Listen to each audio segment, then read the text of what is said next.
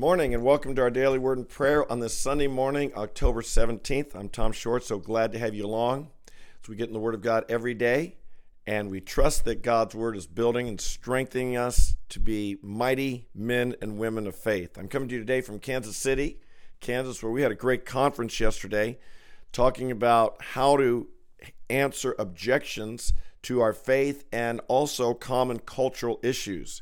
We dealt with a lot of things from critical race theory to vaccine mandates and all kinds of things that are infringing upon our freedoms and how we as Christians should relate to that. Which leads me to a question I was asked on campus this week, and that was, Tom, why don't churches pay taxes? It's a good question, and I think it's worth us exploring it just a bit because there is a movement out there that say we as Christians and our churches have unfair advantages and we're not paying our fair share and we're not contributing to society the way we should be. And so how do you answer that? Now, in reality, no politician is really pushing for this other than maybe, I suppose, Bernie Sanders would be for it. AOC and the squad members would probably be in favor of it. But no one else is really pushing for it other than some extreme progressives on the internet. And they wonder, again, why do churches get this privilege, we're told? Why are churches exempt and we don't have to pay our fair share just like everybody else? Well, the answer really gets down to a constitutional issue. And even a deeper one, a constitutional understanding that is based on a biblical issue. And that is where Jesus taught in Mark 12:17, he'd been asked, should they pay taxes? Should the people be paying taxes to Rome? And Jesus asked, he knew their hypocrisy, he knew what they were getting at, and he said, show me a coin. And they did, and whose inscription is on this, he asked. Well, they said Caesar's. He said, well, then render to Caesar that which belongs to Caesar, and to God that which belongs to God. And here is the basis for what we in our country know of as a separation of church and state. I'm often asked if I believe in the separation of church and state. When understood properly, yes. I don't believe in the separation of God from government, but I do believe in the separation. What does that mean? It means simply the government is not to be controlling the church. The church also is not to be controlling the government. We have two separate institutions, and rather than one being placed above the other, they both are separate, and neither is to be in control of the other. Influence perhaps, but not control. And this is why it's been said, as Supreme Court Justice John Marshall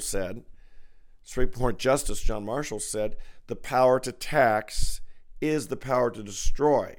Indeed, if the government taxed the churches, this would indicate the government has authority over the churches rather than being separate institutions. And as such, we wouldn't have this separation of church and state, and we would have a church that's subservient to the government. That's not the way we're set up here in America. It's not the way we ever have been, not the way we're intended to be. And so understand the church's exemption from paying taxes is not a privilege. Rather, it is based on the idea of the separation of church and state. The state does not have power over the church. Now, this has shown up in this past year in a lot of ways besides taxes, hasn't it? Can states order churches that you can't meet? Can states order churches that you can't have more than certain people in the room, or you've got a social distance, or you've got to wear a mask, or all of these type questions? And these issues have been challenged. The separation of church, does the state have power over the church, has been challenged in our past year in ways it has not in quite some time. And come on, pastors, we haven't always stood up the way we should. We haven't always asserted the freedom and stood our ground the way we should. And here's the problem. You yield bit by bit by bit, right? You give up, you comply, you acknowledge this is just a small thing and it seems reasonable. Give the state power over the church, and before you know it, you've set a precedent where you now say that the church is to be subservient to the laws of the state, and we must never, ever, ever, ever, ever go there. Now, a couple other things to just add on this. I'm a pastor. I'm a minister. We do pay taxes.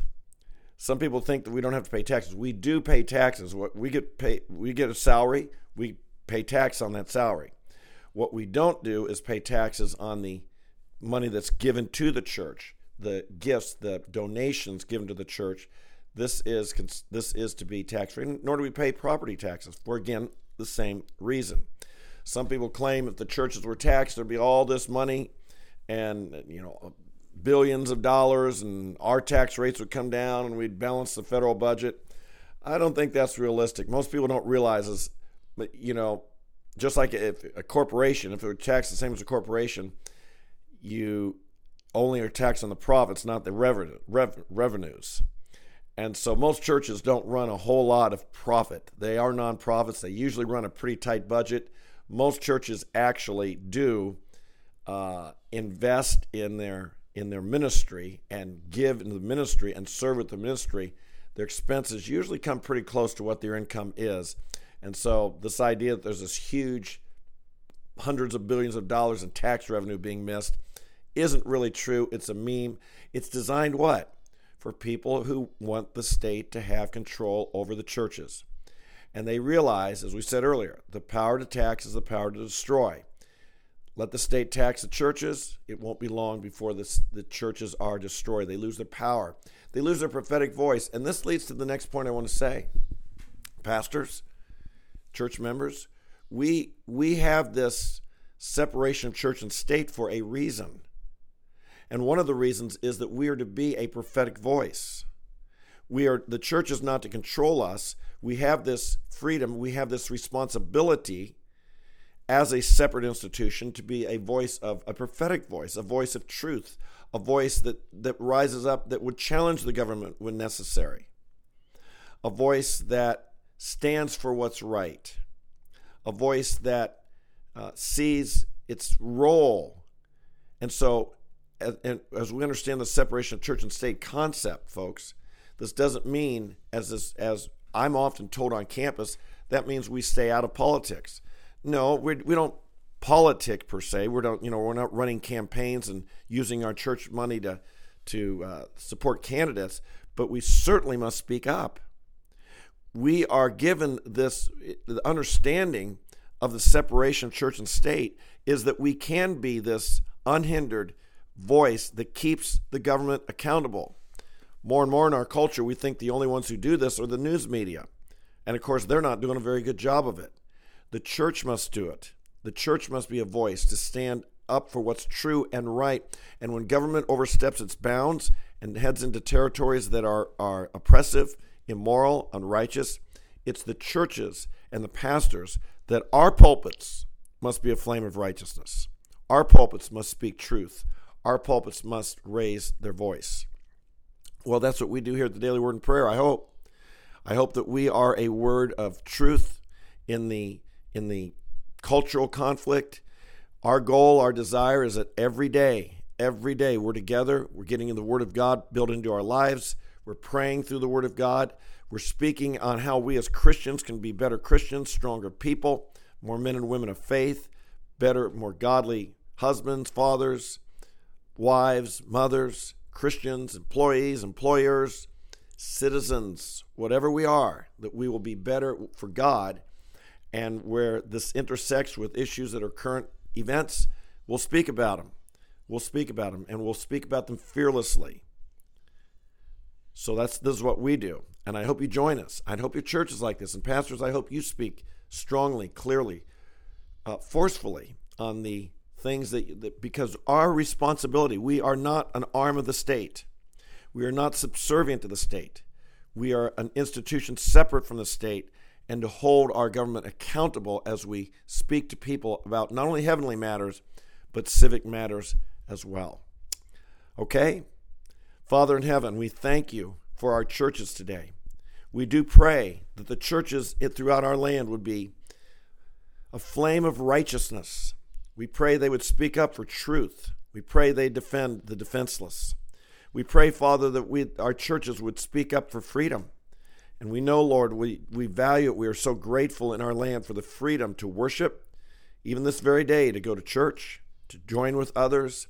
We thank you that we're not in fear of being arrested, in fear of being in prison because we worship our God. We value that.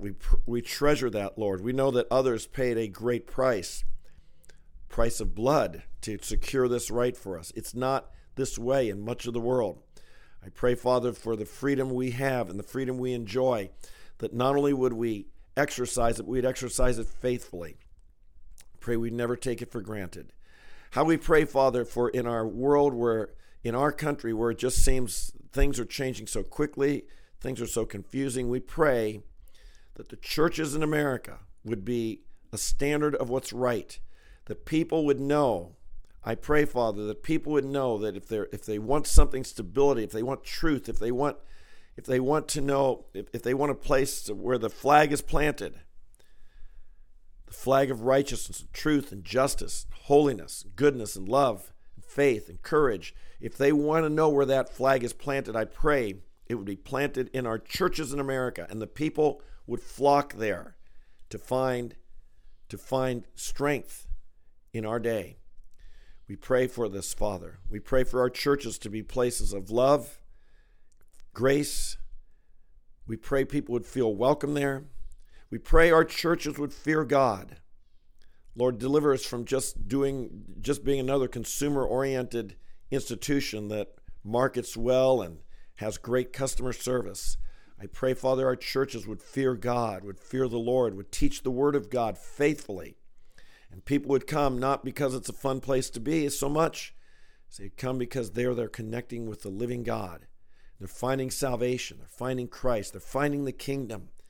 I pray, Father, our people who come to our churches would leave better people, stronger, greater in faith. How we pray for that. And Father, I pray this for our churches. I pray for our pastors. Make them wise, shrewd as serpents, innocent as doves. Make them courageous in our day. Help them, Lord, to lead the people. I believe, Lord, in our nation there's such a need for godly leadership right now. We pray that it would come through our churches. We pray, Father, for the people who come here. I pray for the people who are on this daily live stream. Strengthen them. Lift them up. Fill us with wisdom, Lord. Fill us with courage. Fill us with faith. Fill us with love. Lord, might we understand the things where we can make a difference. And I pray, Father, that serenity prayer, Father, that you would grant us the serenity to accept things we cannot change. Leave those in your hands, and we pray for those things. The courage to change the things we can, the wisdom to know the difference. Father, I pray today that each of us would know where we can make a change, the sphere of influence, the people who look up to us, that listen to us, that we could encourage, edify, persuade, the people we could pray for, where places we can make a difference. And I pray we do that. Give us the courage and the focus to make a difference where we can. Thank you for the kingdom of God. We're in it. Hallelujah. We're out of the domain of darkness. We're in the kingdom of God. Today might we live like it and rejoice in it. And we pray these things and we bless you in Jesus' holy name. Amen. Amen and amen. Hey, thanks for being with me today. God bless you. I look forward to seeing you tomorrow. Again, same time, 8:30 a.m. Eastern Time. And I look forward to seeing you there and live or later on throughout the day. Make sure you share this with your friends. Tell them about it. We do address things designed to make you a better Christian and a smarter Christian in the world in which we live. So God bless you and have a great day. I hope you can make it to your church. Worship the Lord. He's worthy of it. We'll see you tomorrow. God bless you. Bye-bye.